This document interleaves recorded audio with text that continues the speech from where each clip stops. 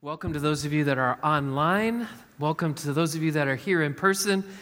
We're so glad that you're here, and I apologize that I'm not at the Sea of Galilee this morning. I heard the oohs and ahs. Let's just pretend it's a Zoom meeting, and the background that I've chosen is the Sea of Galilee. You will want to come and be a part of that series as we start it next week. But this morning, we're going to conclude our series looking at refresh and what it looks like to refresh our bodies, our mind, and this morning we're going to look at our soul. And what we wanted to do over the last 3 weeks is just remind each and every one of us of the way that God has laid out in Scripture that there is a purpose behind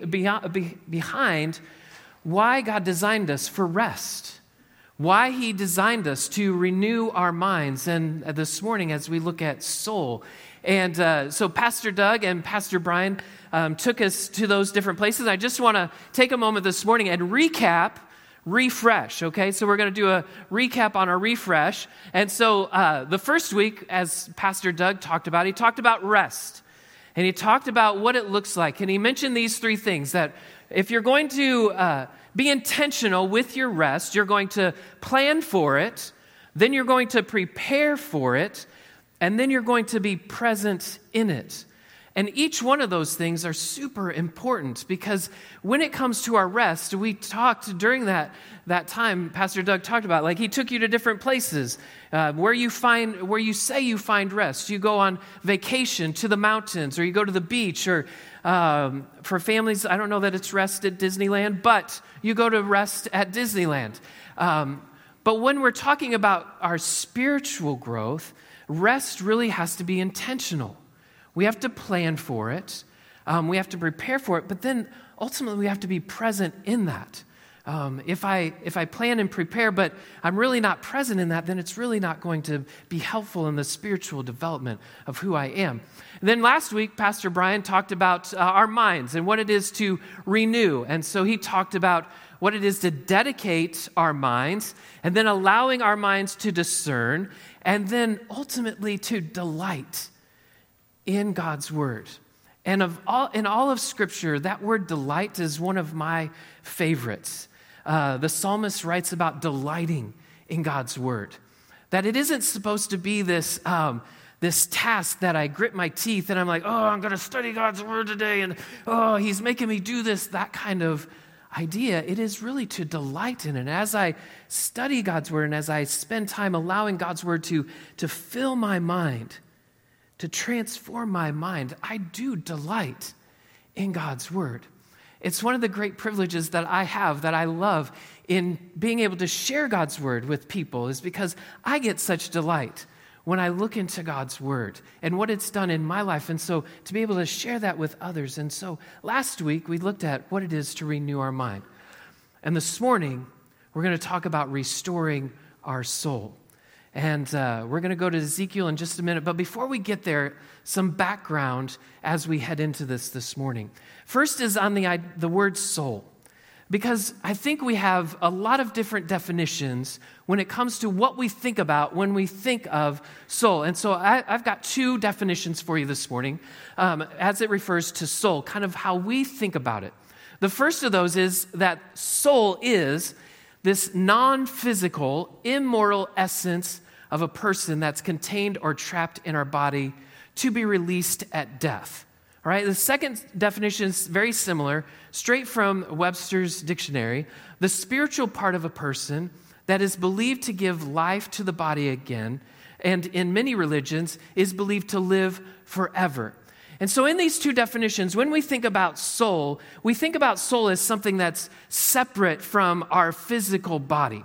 Think about in the Avenger movies, Doctor Strange. There's this moment in his movie, Doctor Strange movie, where he is on the operating table and his soul is kind of hovering above.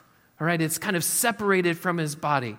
And in movies and different things, that's how we kind of see soul depicted. It kind of separates from us, and it kind of hangs over us. And in some ideas, it's our soul that lives forever, not necessarily the physical pieces of our body. But when we talk about Scripture, in the Old Testament, when the Old Testament speaks about soul, here's the word that the Old Testament uses. The Old Testament word is nephesh. All right, nephesh. Now you know some Old Testament Hebrew. Nephesh. You can say it with me. Nephesh. And nephesh literally means this. Literal translation for nephesh is throat. What? Wait a minute. I thought we were talking about soul. The literal translation of nephesh is throat. So here's the idea. Maybe you've used this phrase before. Someone stuck their neck out for me. Or, they stuck their neck out for me. What do I mean when I say that someone stuck their neck out for me? I mean they stuck their whole life out for me. They put their neck on the line. They're putting their whole self out on the line. And so when the authors in the Old Testament refer to soul, they're talking about nephesh. And throat sounds really weird, so let's see it a little bit more. It refers to the whole person, that which makes a body a living being. So when the Old Testament authors are writing about soul, they're writing about nephesh. It is this wholeness of who we are, the whole body. And so here's the distinction that we want to make. The distinction we want to make about soul is rather than having a soul, in the Bible, soul is what we are, a living, breathing, physical being. The soul is who we are.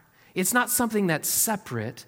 It's something that's a part of the wholeness of who we are.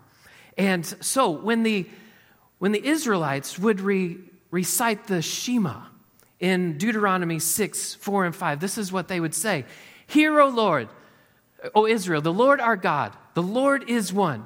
Love the Lord your God with all your heart and with all your soul and with all your strength. This is the translation we would read.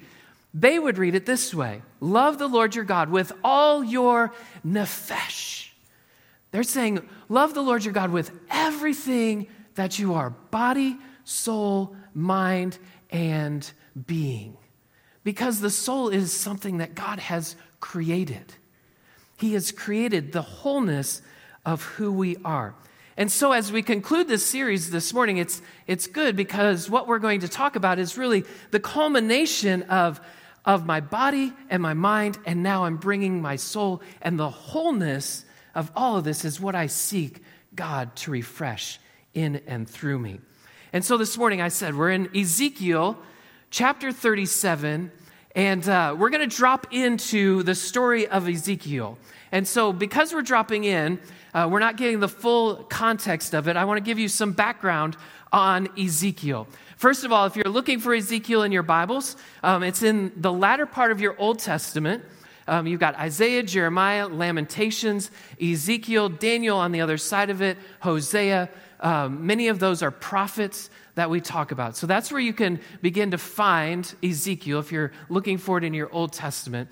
But here's some background on Ezekiel. Ezekiel is among those books of the Old Testament we refer to as a major prophet. And so there's some other prophets later, they're minor. I don't know why we call them major and minor, but that's how we refer to them, because their message is the same for most of what they're sharing. They're messengers from God. God has given these individuals, these major prophets like Isaiah and Jeremiah and Daniel, he's given them a message, all right? And so Ezekiel is among those. His peers would have been Jeremiah and Daniel. So when I say peers, Jeremiah and Daniel would have lived at the same time as Ezekiel is prophesying. Jeremiah would have been prophesying as well. And Daniel, he's probably wrestling with some lions. That's where he's at in this, all right? Ezekiel's ministry as a prophet spans the time that Israel is in exile in Babylon. So Ezekiel is actually one of those who is taken into exile in Babylon, and they are apart from Jerusalem. In fact, much of the story that God gives to Jeremiah or to Ezekiel is doom and gloom. He shares this message with the people. The message that Ezekiel is sharing is a constant object lesson of these things that God is going to do. God's message for Ezekiel to share is one that Jerusalem is going to be destroyed. The people are going to be separated from their home. And there's lots of doom. And Ezekiel's life is this object lesson. God tells him to shave his head. He tells him a whole bunch of different things to use as object lessons for the message that he's going to share with the people. And so that's just some of the background as we get into Ezekiel chapter 37. So would you stand with me this morning as we read Ezekiel chapter 37, beginning with verse 1. These are the words. The hand of the Lord was on me, and he brought me out by the Spirit of the Lord and set me in the middle of a valley. It was full of bones. He led me back and forth among them, and I saw a great many bones on the floor of the valley, bones that were very dry. He asked me, Son of man, can these bones live? I said, Sovereign Lord, you alone know. Then he said to me, prophesy to these bones and say to them, dry bones, hear the word of the Lord. This is what the Sovereign Lord says to these bones. I will make breath enter you, and you will come to life. I will attach tendons to you and make flesh come upon you and cover you with skin. I will put breath in you, and you will come to life. Then you will know that I am the Lord. So I prophesied as I was commanded, and as I was prophesying, there was a noise, a rattling sound, and the bones came together, bone to bone. I looked, and tendons and flesh appeared on them, and skin covered them, but there was no breath in them. Then he said to me, prophesy to the breath. Prophesy, Son of man, and say to it, this is what the Sovereign Lord says. Come, breathe from the four winds, and breathe into these slain, that they may live. So I prophesied as he commanded me, and breath entered them. They came to life and stood up on their feet, a vast army. Then he said to me, Son of man, these bones are the people of Israel. They say, our bones are dried up, and our hope is gone. We are cut off. Therefore prophesy and say to them, this is what the Sovereign Lord says. My people, I am going to open your graves and bring you up from them.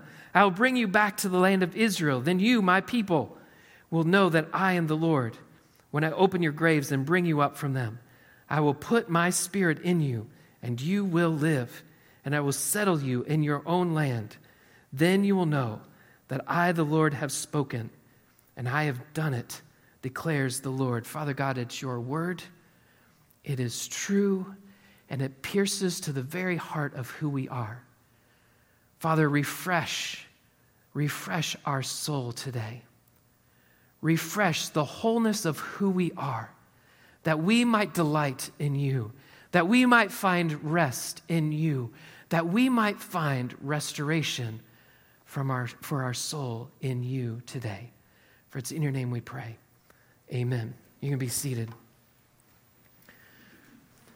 So this opening part of Ezekiel, you're wondering, man, that's some uplifting, good kind of stuff. Man, I'm super encouraged. Like, what's with all this dark dreariness? You go back to these opening verses of Ezekiel chapter 37, and the opening verses of Ezekiel chapter 37, verses 1 and 2 say this: the hand of the Lord was on me, and he brought me out by the Spirit of the Lord and set me in the middle of a valley. In the middle of a valley, and not just any valley, but a valley full of bones. And he led me back and forth among them, and I saw a great many bones on the floor of the valley, bones that were very dry. The first thing I want you to see this morning is that there is this wasteland of our soul. Maybe when you read this from Ezekiel, you start to relate. You start to see that in many ways, this is where your soul is. It's in this wasteland. It's in this valley. And as you walk, it's dry, it's arid, it's dark. There seems to be no hope for what's going on in your soul. We often think about this idea of wasteland as the deserts of our lives. And so many times when you get into a desert, you think, man, I need lots of water or else I'll be parched. And we can relate to that as it relates to the wholeness of who we are in our soul, that there are many times where we enter these wastelands where our soul, the whole of who we are, is parched It's yearning for a refreshing. It's yearning for something that will quench the dryness that is my soul. In the dark days of life, the ground is dry. Our life is consumed by the misery of our days. This parched aspect of our lives. We are wanderers in a wasteland. And like Ezekiel, we look out at the wasteland and we wonder, is there hope? Is there hope for these dry bones of my soul? You see, the people of Israel were in exile. They'd been taken from their homeland and taken to a place of Babylon, where Babylon had their own gods, their own places of worship, their own things that they would look to refresh their soul, to restore their soul. And the people of Israel had been taken from their homeland to this place, and they had a choice. While they were in the wasteland of their lives, they had a choice. Either they could choose to continue to worship God, the one true God, or they could seek refreshment, restoring of their soul from the gods of Babylon. And for many of them, they sought out those gods, the gods of Babylon, and they would not satisfy. They left their souls longing for something more. It left them dry and in a heap of desolation. You see, you may be someone who has followed Jesus for a long time, and yet in these days you know that your soul is dry. You know that it feels as though the tank has been emptied. You've memories of what it was to be passionate for Jesus, to walk so close to him. And you have those memories, and yet your soul longs for that, to take those steps towards Jesus once again. You have stories of how he shaped the decisions of your life. You have a history, but now what you see is just a pile of dry bones. The shine is a bit duller, the passion a little softer, the desire maybe is waning, and your soul is in need of restoration. Maybe for someone else, the journey has not been so long. Maybe it's fresh, and yet it feels as though the dry bones of your soul continue to pile up. The pain of the past, the heartache of years, the brokenness of those scars you might carry are never far from your mind. You see, your soul is in need of restoration. For others, the pain is unbearable. You have never sought after God in your wasteland. In fact, you've mostly blamed him for your current state. He has been a hands-off, uncaring, a malevolent God. And yet your soul, too, aches for restoration. It cries out for some refreshing. You see, our hope would be that as we enter these places of the wasteland, that we would quickly move out of the wasteland into the beautiful, flowery mountains. We would hope that in our wasteland that God would come and he would quickly take us out of the wasteland and move us on to the next season of our lives. And yet we get impatient with our wastelands. And in those moments of being impatient, we make choices. And it's interesting how the New Testament authors talked about the wastelands of their days. Surely they struggled with the emotions that came with the circumstances of their lives. Paul certainly wasn't happy when he got thrown off a cliff and he's clawing his way back into town. There's an emotion that's there that there's no way that Paul felt like, hey, that was awesome. I'm so glad they threw me off a cliff. I'm feeling awesome about who God is in this moment. No, there was some real emotion that had to come with that. Peter's probably many times thought, what did I do wrong? There was emotion that was a part of who they were. Timothy had to be reminded, don't get down on yourself, Timothy, because you're a young person. They had real and raw emotions. Sometimes I think we glorify these individuals of the Bible and think that they were some statue and they didn't have emotions, but I think truly they did. Even in the wastelands of their days, they were wondering, God, what are you doing in this? And yet, in the book of James, we find how they respond so often. Look at this in James chapter 1, verse 2. We're going to break down 3 verses here. James writes this, "Consider it pure joy, my brothers and sisters, whenever you face trials of many kinds." The author, James, says, you're going to face all kinds of trials. He gives you a big blanket, and he says there's going to be all kinds of wastelands that are going to come to your life. There are going to be wastelands, and there are going to be times in those wastelands that you're going to have this emotion that you're going to feel, what is happening? And James says, consider it pure joy. But he doesn't end there. He says in verse 3, because you know that the testing of your faith produces perseverance. He goes on to say, follow the progression. He says, you're going to have all kinds of trials. Consider it joy. Because as you consider it joy in the trials, you're going to see the testing of your faith. You're going to see, are you truly in it to follow after Jesus? Because it's in the wastelands where our faith is refined. Because it produces perseverance. If I can, with joy, walk through the wastelands and I can persevere, look what he says in verse 4. Let perseverance finish its work so that you may be mature and complete, not lacking anything. You need to see the progression, that there is a process that God desires for us in our wastelands. No, it's not something, this is not to diminish our wastelands. Those are horrible, challenging places at times. But the author of James writes, consider it joy, because through your perseverance and the testing of your faith, you then grow in your maturity and your faith in Christ Jesus. So that the next time I step into the wasteland, my perseverance is not, can I do this? My perseverance is resting in the God who can. Help me persevere. And so James reminds us of that. Again, it's not to minimize our pain and suffering in those wastelands. Many of us, and many of those things are real and challenging to our faith. But they are also places where God, whose heart is to restore and refine us, begins to work through us. Let me give you kind of a practical example.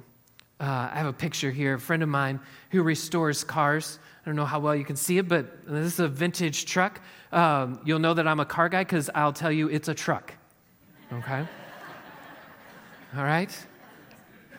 But imagine that I'm going to restore this truck, and I bring it into my garage. Rusty, without an engine, missing all kinds of parts, and I take it into my garage. 24 hours later, I am not going to come out with a restored vehicle. I know that because it's going to take time. There's dents, there's rust, there's all kinds of different things. I'm going to do a lot of pounding. I'm going to find different things to mold it and shape it into the place where I want it to be. And there are even going to be times where I'm going to work diligently on it, and there are going to be other times that I do not want to go into that garage because it is a trap of heartache and pain and hurt. But over time, as I work, as I pound at the different pieces of that truck, and I get to the place, ultimately, as I'm diligent with it, this is what I end up with. Beautiful, beautifully restored, picture perfect, like I want to drive that truck, right? And it took some time to restore that truck. When it comes to the wastelands of our soul, do you know that there is a God who desires to restore you? You see, God is the restorer of our soul. That's the second thing that we see in our passage this morning, is that He is the one who is restoring our soul. we have a number of practical choices when it comes to restoring our weary and parched souls. And the choices that we make will go a long way in determining whether we move forward to the truest restoration of our soul. I want to give you another practical kind of illustration. Let's imagine, and this truly is going to imagine, that I am training for a marathon. Okay? It's not going to happen. I'm adverse to training for a marathon. But let's say that I'm training for a marathon, okay? And I'm working up a sweat. I'm running diligently every day. And I get to a place of stopping. And I have a number of choices to restore my body after a long workout or training. So my first choice is I can grab a soda, or for my Midwestern friends, a pop. I can grab one of these. Now, you might choose diet. I don't know why you would, but you might choose diet. You might even choose Coke, which is an even a crazier example. But anyway, after my workout, I choose a soda. And I'm just going to chug it down. It's not going to restore my body to what it needs, right? In fact, this is going to steal more from my body than it will give back to it. So not a great choice, but a choice nonetheless. I have another choice. I could get done with my workout and I could grab a cup of coffee. And it's water mixed with something. I don't know. I don't drink coffee, so I'm probably not choosing this one either. It's a great illustration so far, isn't it? We're going really well. My workout, I'm sweating. I'm tired, my body aches. I could grab a cup of coffee and I could chug it down. Yeah, I don't know. Not a great choice. I could grab Super Bowl Sunday. I could grab a Gatorade or a Body Armor or some kind of sports drink. They're made to replenish my body. And so I might chug one of these down and it's going to start to replenish some of the things. But I might have to drink a lot of these. I might actually have to get the Gatorade bucket over me to really feel restored. And those are my choices. Oh, did I mention I have one more, right? I have one more choice. Pure water. Just water.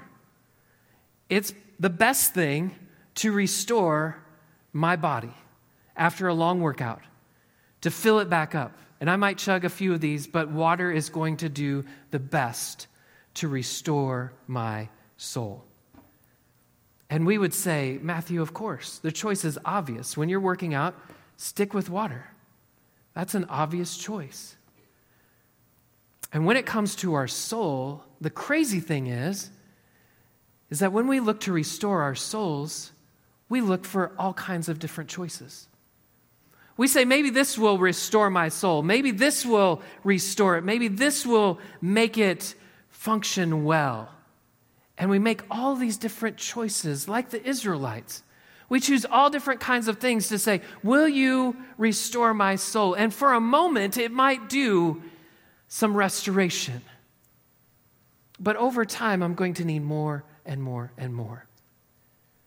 This morning, the obvious answer for us in this room is God is the one who desires to restore our soul. If you look at verse 9, what God tells Ezekiel is this. Then he said to me, prophesy to the breath, prophesy, son of man, and say to it, this is what the sovereign Lord says. Come, breath, from the four winds and breathe into these slain that they may live. It's the same kind of picture that you see in Genesis when God breathes life into Adam and Eve. God desires to restore your soul by breathing new life into you. His desire is to restore your soul. This is the heart of who he is. He wants to do that for us. The fullness of who we are and the full restoration of our soul comes from God. As Ezekiel is commanded to prophesy life and breath into the dry bones, they begin to come to life. But if you notice the picture, it's not a complete come to life. There are tendons and muscles and skin that get reconnected as those dry bones are coming to life. And sometimes, maybe that's what God's doing. He's simply restoring a tendon here, a little bit of skin there. He's chiseling away at our hearts a little bit here until we get to that place of that car that is fully restored. And even then, God will continually restore our soul. In Matthew chapter 11, verse 28 through 30, we see the heart of who God is. Jesus says this, "Come to me, all you who are weary and burdened, and I will give you rest. Take my yoke upon you and learn from me, for I am gentle and humble in heart, and you will find rest for your souls. For my yoke is easy and my burden is light." God says, come to me. All. The word all means all. There's not one person in this room joining us online or in our community or in this world that God doesn't say, I want to restore your soul. I want to be that living water that breathes into you and restores your soul, tendon by tendon, skin by skin, heart by heart, mind by mind, body by body. Stephen Macchia wrote a book, Broken and Whole, and in it he reminds us of this delight that God gets with restoration. God delights in the ongoing process of shepherding our soul and loving us back to redemptive wholeness and grace-filled living, all through an extension of his steadfast love and mercy. Do you see that? God delights. It's not something that he's like, oh, there we go again. I got to restore somebody else. No, he loves it. It's the heart of who he is. And it's an ongoing process that each of us have to acknowledge. Out of our wasteland, it's the God who restores us. Now we can acknowledge our wasteland. It can feel like an eternity, or that it seems as though we may never come out of it.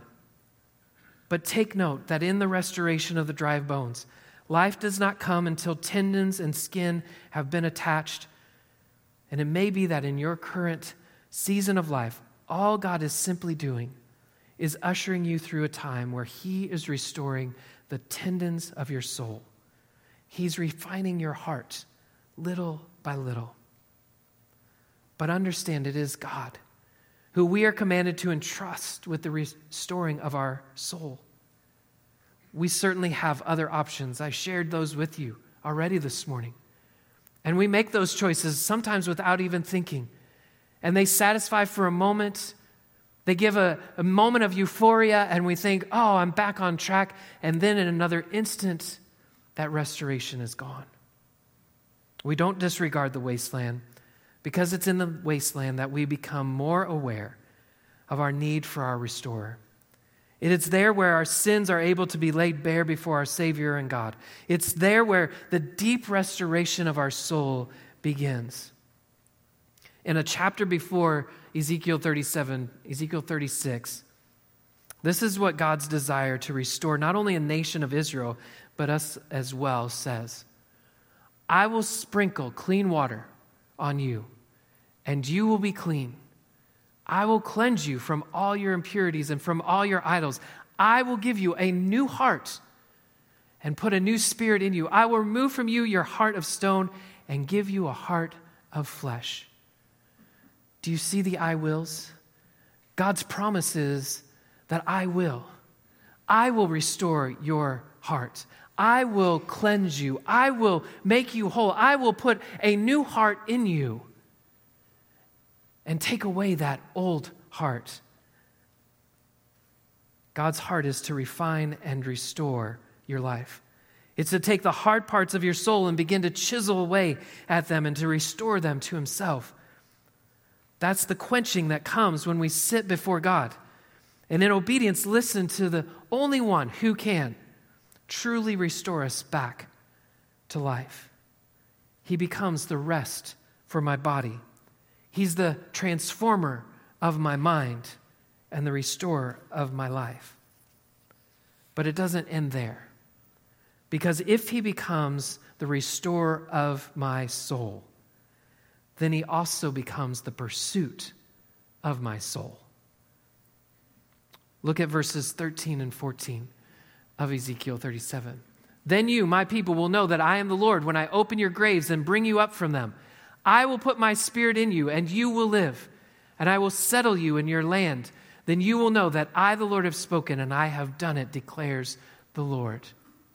I will put my spirit in you. We often look at the individuals of the Bible and say, I wish I had the spirit like David had. I wish I had the spirit like Paul and Peter. And the reality is that you do. The same spirit that was in and through and working in those individuals is the same spirit that God has promised to you and I. The problem is that we rarely activate God's spirit in and through us. We look at the wastelands of our soul and we say, I will restore my soul. Don't worry, God, I got this. I'm good. And God says, wait a minute, I want to restore you. I want to be the fullness of that restoration. I want to put my spirit in you. I want to activate you so that you can love more fully, that you can be more kind and compassionate, and most importantly, you can share the gospel with those in this world. I want to activate that in you. And so the question for us this morning is the same question that was asked of Ezekiel. God asked Ezekiel, can these dry bones live? And you have to ask yourself that question. Can this dry bone of a soul, can it live? Do I believe that God, who can restore death to life, restore my soul, is truly the one that can do that? Do I believe it with all that I am? With all my nefesh? That he loves me and he cares about me? You have to answer that question for yourself this morning. And if you can answer yes, then what I would ask of you this morning is begin to believe it with all of your nefesh, with all of your body, mind, and soul. That you would begin to live as one who has been restored. If you have asked Jesus to be a part of your life and you've taken steps towards him, then begin to live out the restoration that he has for you. We're going to enter into a time of communion right now. And if you have asked Christ to be a part of your life, if you've taken steps towards Jesus, we ask you to participate in this. If you haven't done that yet, then really this time really has very little meaning to you. Because what we understand as those who have asked Christ into our lives is that he is restoring our souls. That there was an action that he took. He left heaven to come to earth, Jesus, to die on a cross for our sins. And he did that because his heart was for us. And so in this time of communion, we think about this bread that represents his body that was broken for us who are sinful, dirty, dry, dead people. Man, it's a glorious picture, right? And he says, I want to breathe life into those dry bones. And I'm going to do it by sacrificing my body on the cross for their sins. And so we take this bread and we eat in remembrance of the restorer of our soul.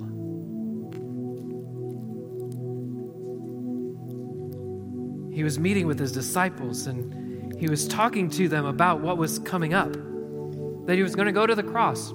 He was going to die for them and others, the whole world. And he said, my blood's going to be shed for you so that you can know what it is to be restored, to be cleansed, to take the sin and darkness of our lives and to wash it white as snow. Again, this beautiful picture of what Christ does for us to restore our souls. So he sat with his disciples and he said, this is my blood. Drink it in remembrance of me.